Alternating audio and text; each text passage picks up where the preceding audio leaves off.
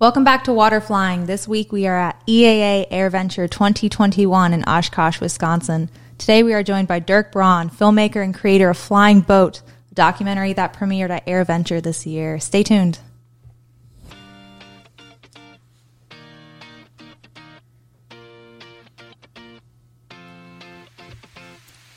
You're listening to Water Flying, a weekly podcast to bring you all things seaplanes.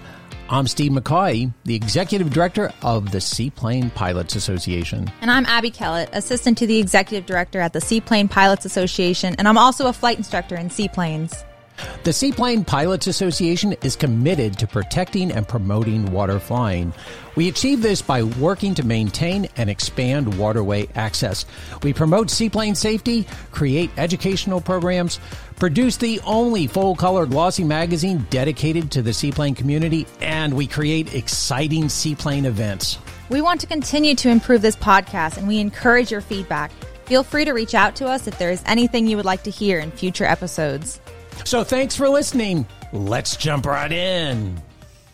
Oh, here we are at AirVenture 2021, and we have a very special guest with us, Mr. Dirk Braun, and a big week for you with some major events. Why don't you tell about our audience about your amazing week here? Well, it's been so wonderful to be here this year, and excitedly, I premiered my movie Flying Boat on Sunday night at the Flying Theater. We had a great turnout, and it's spectacular. And we got to go. So we did. Quite a few members of our team here, the volunteers, and then staff that are here representing the Seaplane Pilots Association. Myself, Steve, my dad. So it was pretty cool, just sitting on the grass out at the fly-in and watching the movie. Yeah, and it was a packed crowd. I mean, the field was full of people. It was. Turnout was great. It was a great energy there. It was really fun. Yeah. Super. Exactly. So I think we'd like to go into, and I think the movie gives a really nice overview of how important flying boats were, like just in the development of aviation prior to World War II. And could you give us kind of an overview of what they did for us?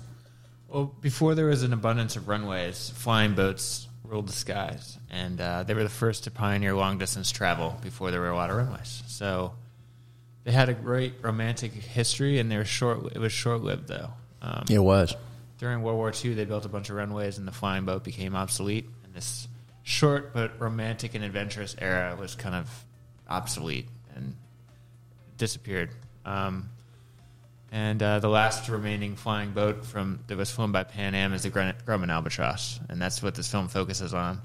And it's had so many different purposes over the years, and it's what inspired me to make the film. Yeah, and I think it's pretty amazing because the romance and adventure and exotic destinations that seaplanes represent to society and the way they're portrayed in movies really does play out in real life. And I think there's such this nostalgia for the Boeing 314 and the China Clipper.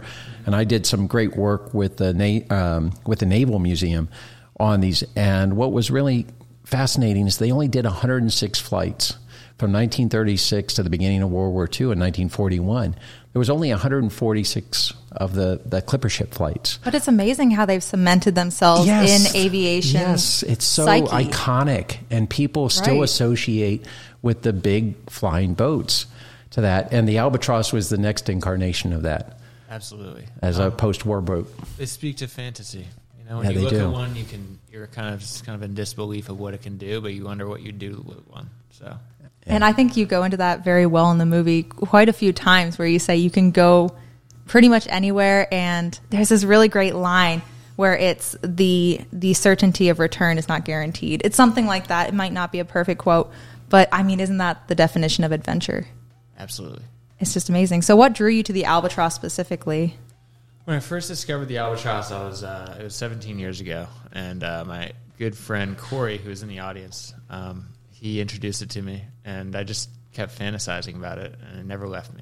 And by chance, years later, I was talking to my father about them, and I was like, I deemed it the greatest adventure machine, and I just loved them. And he said, I think Tom Casey, my oldest friend from kindergarten, is actually in the process of restoring one. It was almost meant to be. I knew how rare they were. I thought I was in disbelief, and it is indeed Tom Casey was doing that. And so I got in touch with him. We went on a flight, and I made a short little film, and it was just incredible. And he knew so much about the history of it, and I kept continuing this project. Well, I just think it's great to find a kindred brother that has such a respect and obsession and wonderment for the aircraft that I've loved for so much of my life, and we've talked about before on the podcast. You know, I grew up with Chalks and watching them fly out of Biscayne Bay and fell in love. And as we've said before, we got married in a Grumman Albatross in flight, and Tom Casey was at our wedding with an Albatross, so which was amazing. So it's a very small world. So the story was kind of an expansion of that short film that you did with Tom? The short film was just I would have to film. I had my camera with me. Right. So I just made a little 2-minute film of the experience, and I knew I wanted to film with him long before that. Yeah. But the first experience really just took it to the next level. I just knew I had to keep pursuing it. So I've been fantasizing and thinking about doing things with albatrosses and filming for a while. Yeah, once you fly an albatross, it's a disease that you can't get rid of. Never lose it. So I hate to spoil it or anything, but can you give us kind of an overview of, I know the film focuses on Tom and, you know, the mechanics and the pilots who love these airplanes, but can you tell us more about Tom's project specifically? Well, Tom, what's ironic is, another irony is that it took him 17 years to get the film, to get the albatross out of the boneyard and flying. Mm-hmm. And it took me 17 years between introduction to it to now. So yeah. But his plane was in pieces and a derelict hull in the desert, and he decided to buy it and get it running and flying, and it was just a lifelong pursuit. That's a hard image to look at in Tucson where the boneyard is. Oh. I know they don't, isn't it like that's not officially the boneyard, but everyone calls it the boneyard. I mean, it's hard seeing all those holes, especially seaplanes so far from water where they're meant to be, and they're all just laying out in rows, derelict, like and just scrap metal. Decay. It's painful to watch, and then that image of the claw, you know, tearing into the side of one. It hurts, but the fact that, you know, these people took it upon themselves to resurrect a part of that history, really amazing. Absolutely. And of course, Mike Barron, who I came across, he's he flew out the last 7 Chalks Airlines once. Mm-hmm. That was just an inspiring story. Yeah, and so there were 466 aircraft made. Correct. And there were only 13 certified airplanes made, and Chalks took 12 of them, and then the 13th one went to a private owner. And it's an amazing story, but there's a lot of these hulls out there that could be restored still. When we got married in 2001, there were 25 flying, and I think there's only about 14 flying today, somewhere around there. And it's an incredibly expensive and dedicated endeavor to keep them in the air and to fly them, but it's so rewarding. Absolutely. I relate it to filmmaking too, whereas just a dedication to something that you're passionate about. Yeah. Absolutely. And I think, you know, the fact that these people have taken it upon themselves to preserve a part of history. So my dad works for Kermit Weeks. I think we've talked about that on the show. Who appears in the movie. Flight. Yes, who appears in the movie with his albatross. And I mean, you just have to respect the people that, I mean, they're big projects. Like they're not real convenient. They're not easy to store. And I'm sure it's quite a bit of financially put into them to keep them running and restore them. But you really got to admire those people that take it upon themselves. Absolutely. I mean, it's the machine to do that with, you know, if you really love it and want to be a part of it, it takes a lot of effort, but anything that's worth anything takes a lot of effort. That's definitely. And to kind of paint the picture for the listeners that aren't familiar with the Albatross, we're talking about an aircraft that is over 25 feet tall. It's incredibly imposing on a ramp. It has a 100-foot wingspan for the long wing version. It makes over 2,400 horsepower, and it carries 36,000 pounds gross weight. I mean, this is a big airplane for a seaplane. I mean, it's a beast, and it barks. Distinctly. Very distinctly, unlike anything. It makes a lot of noise. Definitely. I like that, you know, the movie focuses so well on the aircraft and, you know, the mechanics of getting it put back together. But it also takes a really good look at the people. And so I think there's a nice Juxtaposition juxtaposition. of that, yeah. And so it's not just a machine, cold metal. There are people behind it. And I think it gives a nice tie-in to both of those things. And seeing Tom at the end, flying, I mean, that was a cool image. Kind of the culmination of everything. For us, it was just, 2 hours of watching this movie. But for him, it was years of working on this project. Certainly. Yeah. So for the owners, these airplanes have a heart and soul. And so humans who have heart and souls are putting their heart and soul into these aircraft. And those of us who have this obsession look at these airplanes as living creatures. And, we want to make sure that we're good stewards of them. And it's just an unbelievable shame to me that more people haven't had the experience of flying them. Whether you're a passenger or a pilot, it's been such a limited experience for people. And I think I don't know how you couldn't love it. And we talked a little bit about the bow wave coming over the bubble windows behind the landing gear, and the sounds. It's such a physical airplane to fly, and it has all these unique sounds, and they change depending, as we were discussing, in the cabin. If you're in front of the engines and the propeller, or if you're in the back of the airplane, it's amazing, the different sounds. It's obvious that you're not passionate about it at all. No. Yeah, wow. Oh, gosh. Kindred spirits here, honestly. I would love to hear more about the experience of filming, the actual cinematography work. There were obviously multiple locations where you went to film. How are you doing that? How are you getting those shots of the aircraft mid-flight? I mean, helicopter, drone, what actually went into the logistics of it? It's been, every shoot has a different approach, and I wanted to make it a film that has a wide range of film technique and style to it. So it was anything from me running around this country by myself and with all my camera equipment to wanting to get the most high production shot, and that's when I used helicopters or drones. And drones are good for low level, and then helicopters are good for the really dynamic air-to-air shots that we didn't really locate, deep locations.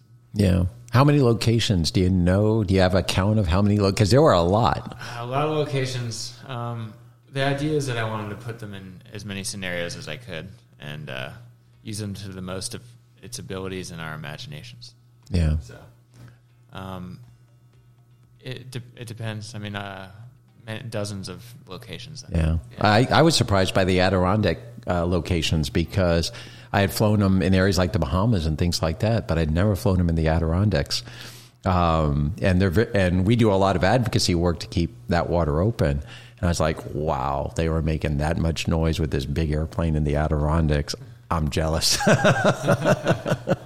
See, but that shot of you going down the Hudson and someone comes out the nose and it was such a beautiful their shot. Hands out the... Yeah, so we talked about this before the podcast, but it's a beautiful shot and beautiful music behind it. And I'm sitting there oh my God, there's so much traffic in that area. I mean, I flew there, and so I know it's an absolute mess of traffic. So what was that like flying around New York with somebody hanging out the front? It was me at the front. I was going to say, I thought it was you. That's awesome. It was, blistering sound of radio engines, but just peaceful looking at this huge city, and it was a beautiful experience. I noticed there's a security helicopter above the Statue of Liberty when you guys were going out. It was pretty neat. It was seeing New York from a different angle, in a different perspective. From a pilot's perspective is, seeing a different perspective is the goal. Right, but me going in there for work all the time and then seeing someone that was, he's having a lot of fun going down the Hudson. So, and I will say, as good as the Caravan is about handling big water, the Albatross handles that water much better. Really? Huh. Oh, yeah. You're not getting beat up in your seat too bad? You're not feeling it in your spine? Oh, no. We've landed in 8-foot seas. Oh, wow. In the Albatross. So easily. We've done some big water work. Amazing. Yeah, I like to claim it's the most diversely capable aircraft ever made. Yeah, it is, and so they have a hatch in the airplane, which is very unique in the cabin, which I don't think you'll find very many other airplanes that have. There's a secret about that hatch of what it exists for. You want to which hatch are you talking about? The one where the spare engine. Oh, in the middle of it. Yes. In the middle of They it. used to have a sextant there too. Yeah. For celestial navigation. Yeah. But some of the aircraft, you literally had a hatch where you could pull an airplane out with a crane, and they would drop a bad engine in the water. They would take it off with the crane and drop it in the water, and they'd pull a brand new engine out and mount it. Huh. Oh, that is a fun fact. Fun fact. Field repair on getting to the downed pilot. Right. Yeah. Well, that's pretty amazing. And you have that one story of they ended up having to work on the airplane out in the middle of nowhere. And I think it really speaks to, the versatility and the autonomy of seaplane pilots. The fact that they have to be their own mechanic, their own traffic controller. They can't rely on anyone out there. Yeah. So that was a pretty neat story. Bill De Silva can attest to that more than anyone. I think he's done more field repairs on Albatrosses on exotic flights and exotic destinations. He's gone all kinds of places, that guy. Yeah, amazing. And a character. Definitely. So, Dirk, you're not seaplane rated, correct? Not yet. I would love to get you seaplane rated. So, I'm a flight instructor. I think that would be a really cool experience for you. But I'd say you have had some almost more experiences not being a seaplane pilot than many people who have a rating. I mean, what was it like flying the airplane, and how much time did you get, flying it and actually getting your hands on the controls? In an Albatross, I'm new to it as far as behind the controls, because I was mostly filming. But I learned how to fly during the making of this film, and Very I got my nice. license. So You did get your license. Yep. Very nice. So I have a couple 100 hours now. Awesome. And just want to keep it going. I love it. You have to keep going, right? Absolutely. Can't stop now. So it was 17 years in the making, 18 years in the making That's when of I like first this introduced dream. it. Yeah. Yeah. But how long did the actual film, like this project, how long did it take? 5 or 6 years. 5 or 6. So I first rolled camera till the Sunday night. So it's been pretty all-consuming for quite a chunk there. What was the cut down? I mean, how much footage did you end up with? And the cutting process is brutal. Thousands of hours.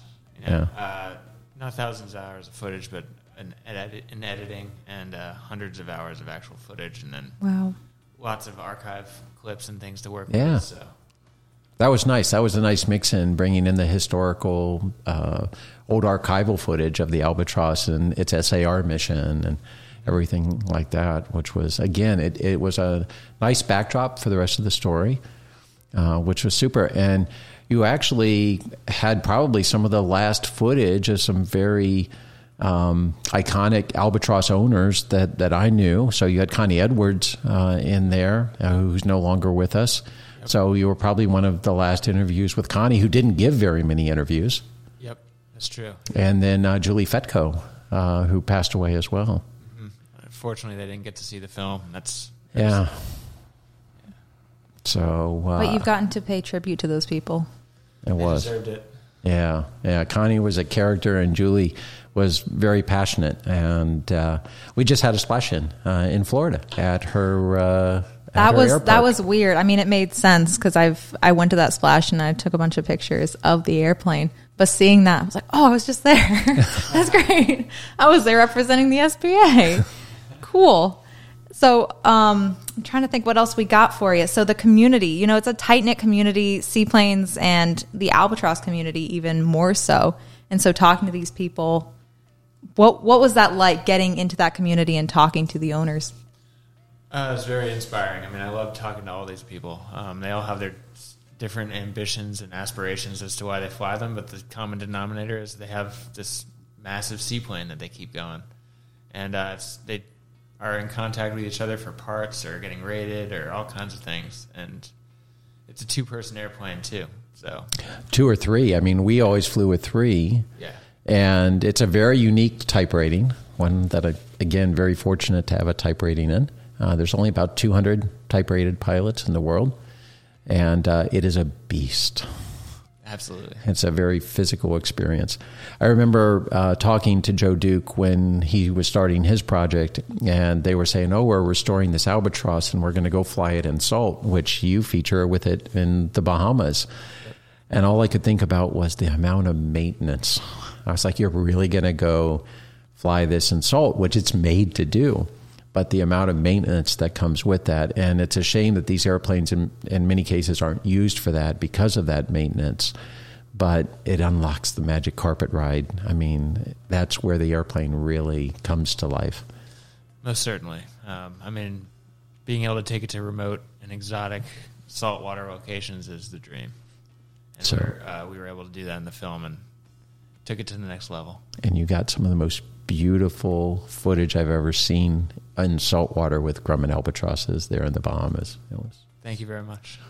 When's the sequel? So what's the next project for you? I mean, I feel bad asking because the premiere was literally Sunday, like this last Sunday. If you're listening to this on Wednesday, which would be July 28th, we're coming out at 6 a.m. for this podcast. So what's in the cards for you? There's something in the works. There's something. No, in why the- you tease? It involves flying and filmmaking. Gee, imagine that. That was so broad. No, it wasn't. And- I also created a fine art photography gallery as well. Oh, I have super. a book that's going to be published soon. Awesome. Yeah. And I believe it's flyingboat.com, correct? Flyingboatfilm.com. Flyingboatfilm.com, so you can find some of that artwork, which is very nice. And you can see the trailer to the movie. If you want to see another showing of the movie, how can we do that? Tomorrow night, Wednesday, July 28th, we're doing a showing at 7 p.m. at Marcus Theaters, which is about 3 miles from AirVenture. Awesome. And what are your plans? Are you going to do a larger theatrical release? Are you going DVD? What are your plans for a future, expansion of the release? The goal is to do a larger theatrical release, and Awesome. then DVD, then streaming.